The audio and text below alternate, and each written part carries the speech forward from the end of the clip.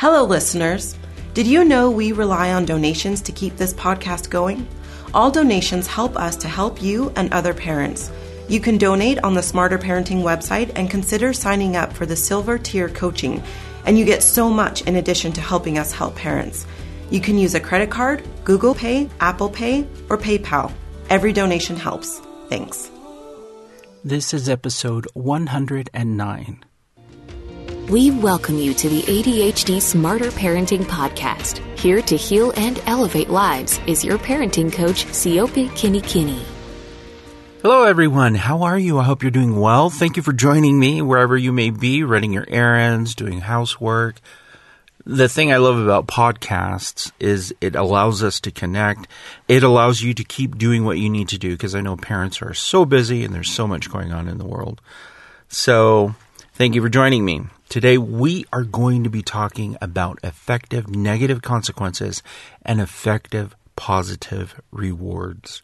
Now, that's a huge topic to talk about. A lot of parents struggle with this. They struggle with what's an effective consequence for a negative behavior. What would be an effective positive reward for a positive behavior? And this conundrum that a lot of parents run into can really make or break your ability to teach your child what they need to do. Now, this podcast, during this time that we're together, I'm going to introduce you to Sylvia and her 4 children. We're going to talk about my interactions with them and in teaching them how to think about effective negative consequences and effective positive rewards. So you're going to learn more about them and their story. But during this podcast, I want you to leave understanding 3 very specific things. First, I want to help fix your perception of how to approach effective negative consequences and effective positive rewards. Second, I want you to focus on teaching versus punishing. The whole goal is to teach. And number 3 is, why is this approach more effective than any other approach? Why does this work? So those are the 3 things we are going to cover. And when you finish listening to this podcast, you should be able to walk away understanding this. I want to first fix your perception about effective negative consequences and effective positive rewards and how it fits into your parenting. I want to help you focus on teaching and not punishing. And I want you to understand why this is so effective, why the way we use it here on Smarter Parenting is so effective. In order for us to continue, I do need to explain a little bit for those who are new listening to the podcast. There are 5 components that make effective negative consequences work. And they are the exact same 5 components that make effective positive rewards work. Let me tell you what they are. First, a consequence or a reward should be immediate. And depending on your child, it can be given right after the behavior. So if a child exhibits a good behavior and they're very young, you want to reward them with something just to reinforce that their behavior led to something positive. Same thing with a consequence. So you want to make it as immediate as possible. For older children, it may take a little bit more time. You can have some time in between there because they can still make a connection from the behavior to the outcome. So the first component is it needs to be immediate. The second component, degree or size. You need to be sure that the effective negative consequences are given at the appropriate size or degree that the behavior is. So, for example, if my child had an issue and they, broke a rule, let's say that my child didn't finish her chores, okay? I shouldn't be giving her a consequence for not finishing her chores that is too big. I won't ground her for a month for not doing her chores because that's too big of a consequence. The same thing goes for rewards. Say your child comes home with a good report for the day. You're not going to go and buy your child a car because that just doesn't match the behavior. So you want to be aware. If my child has this size of behavior and they're able to earn a reward or they need a consequence for it, you need to make it match. So don't give rewards that are so huge that it's impossible to keep up. Don't give a consequence that doesn't mean anything. You want to match the behavior and the consequence or the reward equally. Okay. Now, the third component is that it needs to be consistent. And this is something that parents need to be able to do. You need to follow through on issuing consequences and rewards when you say you are going to do them. This means do not give threats about giving a consequence and giving a reward. You don't want to threaten your child. I'm going to do this if you don't stop that. You don't want to do that, okay? You want to already pre-teach to your child, which means you're going to explain to your child that if they behave a certain way, this is the consequence. If they behave in a positive way, this is the reward. So you need to be consistent and you need to follow through. Following through on your part will teach your child boundaries, and it'll teach them, hey, my parent is consistent. Regardless, this is the way it's going to be. I will say this, as far as consistency goes, like with my own child, I was very focused on consistency. And her and her friends would have parties, where they would hang out when she was younger in elementary school. And she had one friend who would consistently ask her if she could sleep over. Now, for me, I absolutely did not approve of any sleepovers when she was younger at all. And so I was so consistent with my child knew what the answer was going to be. And so her friend kept saying, ask your parents if you can sleep over. And my daughter didn't even need to ask us. She just turned to her friend and said, the answer is going to be no. My dad and mom are not going to agree for me to sleep over. Well, this friend was super persistent and said, hey, give me the phone. I'm going to call your parents and I'm going to ask them. Well, she did. She called me and I picked up the phone and she asked. She said, hey, she's over here. We're having a good time. Can she sleep over? And I said, no. And I said, you should have asked my daughter, what she thought about that. And she said, I did. And she said that you would say no. And I started to laugh, and I'm like, yeah, because she knows how consistent I am on very specific things. So she knew beforehand, and that all led from the consistency on my end. So, sorry, I went on a tangent on consistency. But when you are consistent, it does teach your child boundaries, and it helps your child know, okay, this is as far as I can go, because if I go any farther, my parent's going to step in, and they just know that there's a boundary there. So your job as a parent is to be consistent. That is component number 3. If you're going to issue a consequence, be consistent. If you're going to issue a reward, be consistent. I will say I did give my daughter a reward for following through and telling her friend, hey, my parents are going to say no, and it's a no, because she was able to articulate that to her friend, even though her friend tried. Her friend even got her mom on the phone to ask if she could sleep over, which is funny. And I said, no, I'm sorry. No, that's just a rule. And nobody's going to pressure me into doing something I don't want to do for the benefit of my child. I prefer to have my child here at home with us in the evenings. That's just the way it is. So parents are different. That was just a rule that I had, and I stick by it. So you can do what you want. That's entirely up to you. Now, let's talk about the fourth component. The fourth component is that the reward or the consequence needs to be important to your child. Okay? I get a lot of parents who will give a consequence to a child, and the consequence is not even important to the child. So if your child likes to stay home and stay in their room, you issuing a consequence saying, hey, you cannot go outside and play with your friends, you're going to have to stay home and in your room, that's not really a consequence. For the child, their perception is, wow, that's a reward. That's awesome. I'd love that. So evaluate what is important to your child, and you need to tie in the effective negative consequences or the effective positive rewards to those interests. What is important to them? So we've covered 4, and the very last one is varied.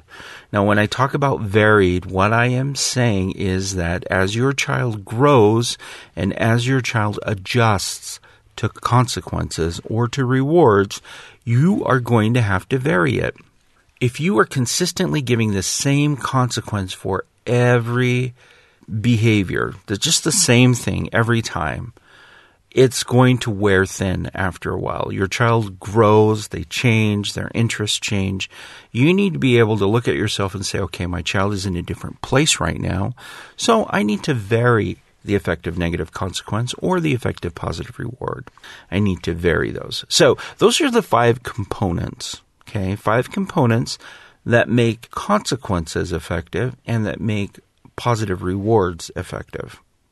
So we need to understand that, because as I start to talk about Sylvia and her 4 children, it'll be important for you to understand that we had to go through this quite a bit.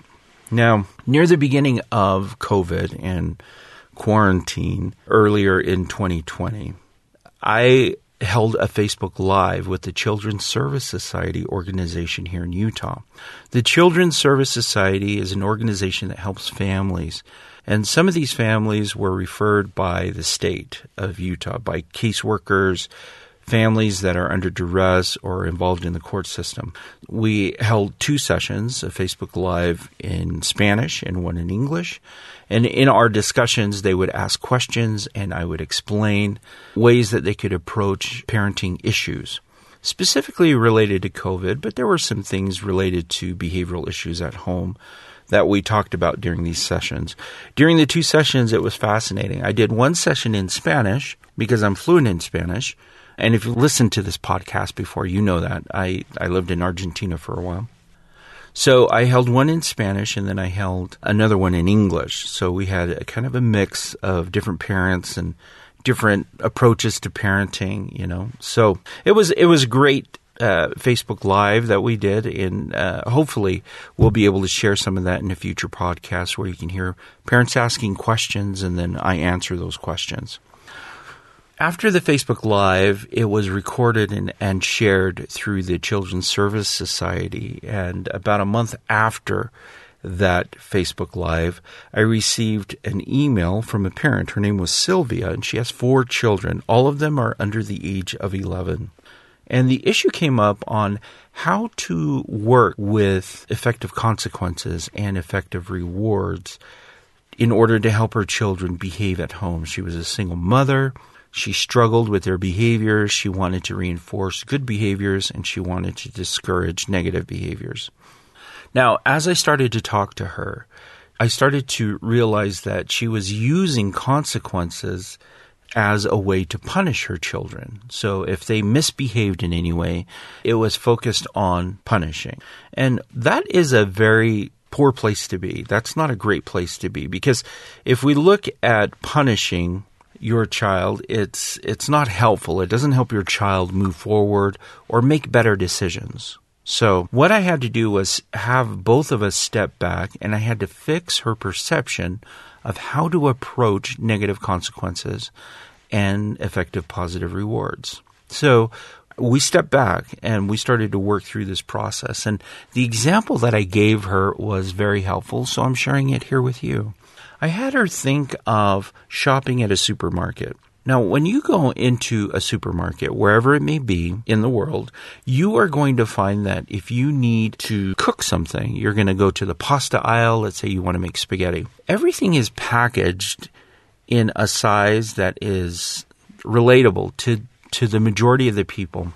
Companies pack products based on specific sizes, right? So if you're not going to get like 3 tons of pasta to feed a family, they usually pack it in smaller packages, and then they leave it up to you to decide how you are going to take the ingredients and then create what you need. You can choose how much you're going to take, but they have a specific amount. This goes for pretty much everything that you'll find in a supermarket.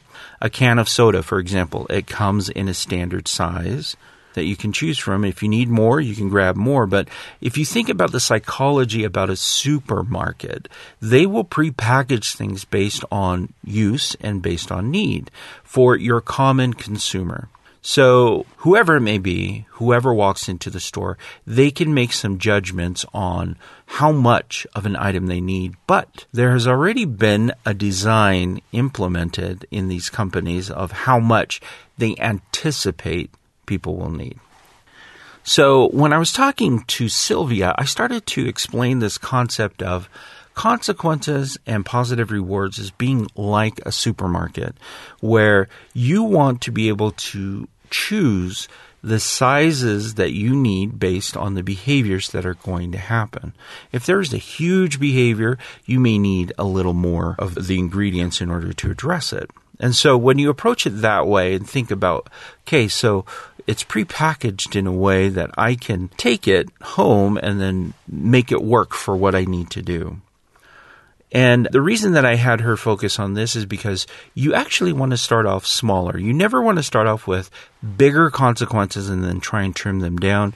It's better to work from smaller consequences and move up because it's easier for your child and it's easier for you. You don't want to start off big and then reduce. It's easier to start off small and then grow. So if she were walking through the supermarket and she noticed all these ingredients that are available to her, right, and they're prepackaged in a size, she needs to take into understanding, okay, who am I shopping for? I'm shopping for, let's say, my child who has this issue. You need to say, okay, I need to get some consequences from my behavioral supermarket, and I'm going to take maybe one package, maybe two. Because you can always go back to the supermarket and get more, right? And then she's going to take that home and then make it work for her child. So when I started to explain this to Sylvia, she got it. She's like, oh, okay, so I am actually choosing what will best work with my child. And I'm not just throwing things at my child. I have to really think through things. And in a way, I have to make a list and shop for what I feel my child needs in order to address the behavior. And I said, yeah, you need to approach it that way and say, okay, I am walking in the supermarket. I'm going to need some consequences. I'm going to need some rewards. I'm going to start off with this. If this doesn't work, I'm going to come back. And then I will restructure and recreate what I need to do. Okay? It was very helpful for her because then she felt free to explore other options. If you think about supermarkets, there's just so many ingredients inside and so many things you can create that this gave her permission to think that way about effective negative consequences and effective positive rewards. So I helped to fix her perception on how to approach consequences and how to approach positive rewards. Now, as we were talking, I started to explain to her the need to focus on teaching and not punishing. By definition, they're very different. So to teach is to instruct and to provide guidance, okay? And teaching has an end goal that your student or whoever's receiving the teaching is going to be independent enough and have enough knowledge to carry out what they need to do on their own. It creates independence. Teaching creates independence. Punishing, on the other hand, is to inflict suffering. And parents don't want to inflict suffering on their children. No. There are some parents that do, but that says more about the parents who are only focused on punishing and inflicting suffering, and usually those are parents who are suffering themselves. But parents as a whole want to see their children successful. They want to see them independent. They want them to be moving forward. And so that's where this focus on teaching is more important.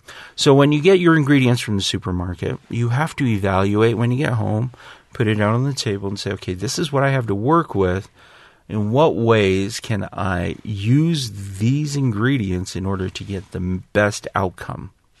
So it was a fascinating discussion with Sylvia in helping her understand that we're going to focus on teaching. Now, Sylvia was involved with the Children's Service Society organization here in Utah because she chose to punish her children in ways that were extreme. They were a little more than they needed to be. And so we focused on, okay, let's take a behavior and what are we going to teach? She had a child who would go and play with friends and wouldn't come home even when she called her. So instead of punishing, we started to think of, okay, in what ways can we address this behavior with this child? Because we could do it both with a consequence for not returning home, but also with a reward if she did come home. Can you see how this opens up doors when you realize that both of these concepts, effective negative consequences and effective positive rewards are so intertwined that you can actually work on one behavior using both to reinforce a positive outcome. So Sylvia and I talked about it. First, we wanted to focus on in what ways can we get our child to come home on time. So we were going to incentivize that by providing a reward. So we estimated, okay, what are some rewards we got from our behavior supermarket, right? What are some of the things that she's interested in? And then what is the right size for those things? Now, if you remember the 5 components, immediate, degree, size, consistency, importance, and that it's varied, we are going to focus on if she returned home, she would immediately get a reward. And the immediate reward would be a sticker on her chart because she would be able to collect at the end of the week a bigger reward if her chart was finished and full of stars. So the immediate reward would have been a sticker that she could put on her chart saying she followed the rules. Now, the degree or size, we kept it at the sticker because for her to come home, we felt like it wasn't worth something bigger for her to follow through, because when you go big, you have to maintain consistency with that. So we wanted to do the sticker. It was motivating enough to have her come back and be rewarded with that. So that addressed the degree or size. So now we've covered 2 of those components, immediate, degree, and size. Now we had to focus on consistency. If her mom called her and she came home right away, Mom had to drop everything as soon as she walked to the door, give her the sticker, and say, "Great job, put it on your chart." Regardless of what Mom was doing, she needed to take that time and be consistent about recognizing that her daughter did well. So consistent. Now, we focused on it being important, and the star chart that they had in their home was important to her daughter. The way that they set up their system was if they earned all their stars throughout the week, then they could shop in their family store, which Mom created, and pick out something that they liked. So it has worked with the family, and so we wanted to continue to reinforce this idea that, hey, you can earn more if you just follow the rules. And then varied. And I said, okay, the star thing is going to work for a while. And as your child starts to change, you're going to have to adjust it to something a little different. You may even want to increase the amount of stars she can earn in order to keep her motivated and keep her engaged. Now, that was all focused on the positive side, so effective positive rewards for her to follow those instructions. So great, fantastic. Sylvia's like, oh, okay, I think this is great. And I said, okay, now what we're going to do is we are going to go on the flip side, because now we're teaching her to come back on time. We're teaching her that she can earn rewards because of it. We're teaching her that we're on her side and that we're here to help her. Now let's focus on what is an effective negative consequence if she does not follow through with what you're asking her to do. Now, in our discussion about that, we went back to the stars. Okay. And Sylvia was talking about, well, maybe I should remove a star from her chart. And I said, no, you don't want to cancel out a positive behavior because of a negative behavior. If your child behaved well, then you want to recognize that behavior and say, hey, you did well, and that's what it is. Okay. So in discussing that with Sylvia, it was interesting because for her, she's like, well, I'll just take stuff away, even though she's earned it. And I said, well, it's kind of tricky because what that does is it negates this idea that I can earn something and that it's a positive interaction and that the reward is in some way more permanent than a negative behavior. And so what we're teaching is that, hey, I can behave well and then I do something my parent doesn't like and they're going to just forget that I did well. So Sylvia agreed, and we decided to do a different consequence for her not being able to come home. So what we did was, instead of having the chart filled with 1 star, she would put an X in that space, meaning that space couldn't have another star in there, which would limit the amount of reward she could receive at the end of the week. Sylvia would put an X there if she didn't return back on time. Now, that was something that was immediate. So as soon as she did come back, she'd say, you didn't come back when I asked you to come back. So I put an X in there instead of a star, which means you're not going to be able to earn as much in order to shop in our family store at the end of the week. We felt like this was a good degree or size because it matched the reward in a way. So she would either earn something at the end of the week or she wouldn't earn anything at all. Okay. And then consistency. And this is the idea that whenever she did come home, mom would either greet her with the reward, saying, here's a star, or mom would greet her and say, okay, well, this is what you've earned is an X. You're not going to get a star this time because you didn't follow through. And that will limit the amount that you will be able to participate in at the end of the week with our family store. So it was the consistency, which is the third component.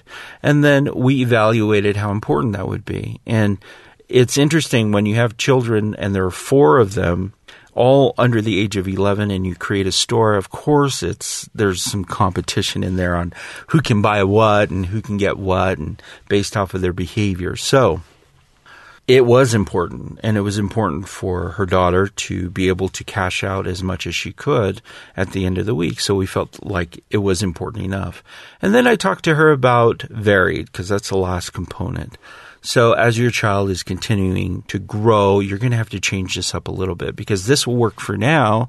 And as your child changes and their interests change, you'll have to make some adjustments along the way. And so we talked about in what ways can we do that in the future. And so we talked about 2 X's in there to drive home the point that, hey, these are negative things that you are doing and they're impacting your ability to earn a reward and to continue to be successful. Okay. So if you notice, we have approached Sylvia's child in addressing this one behavior using both effective negative consequences and effective positive rewards.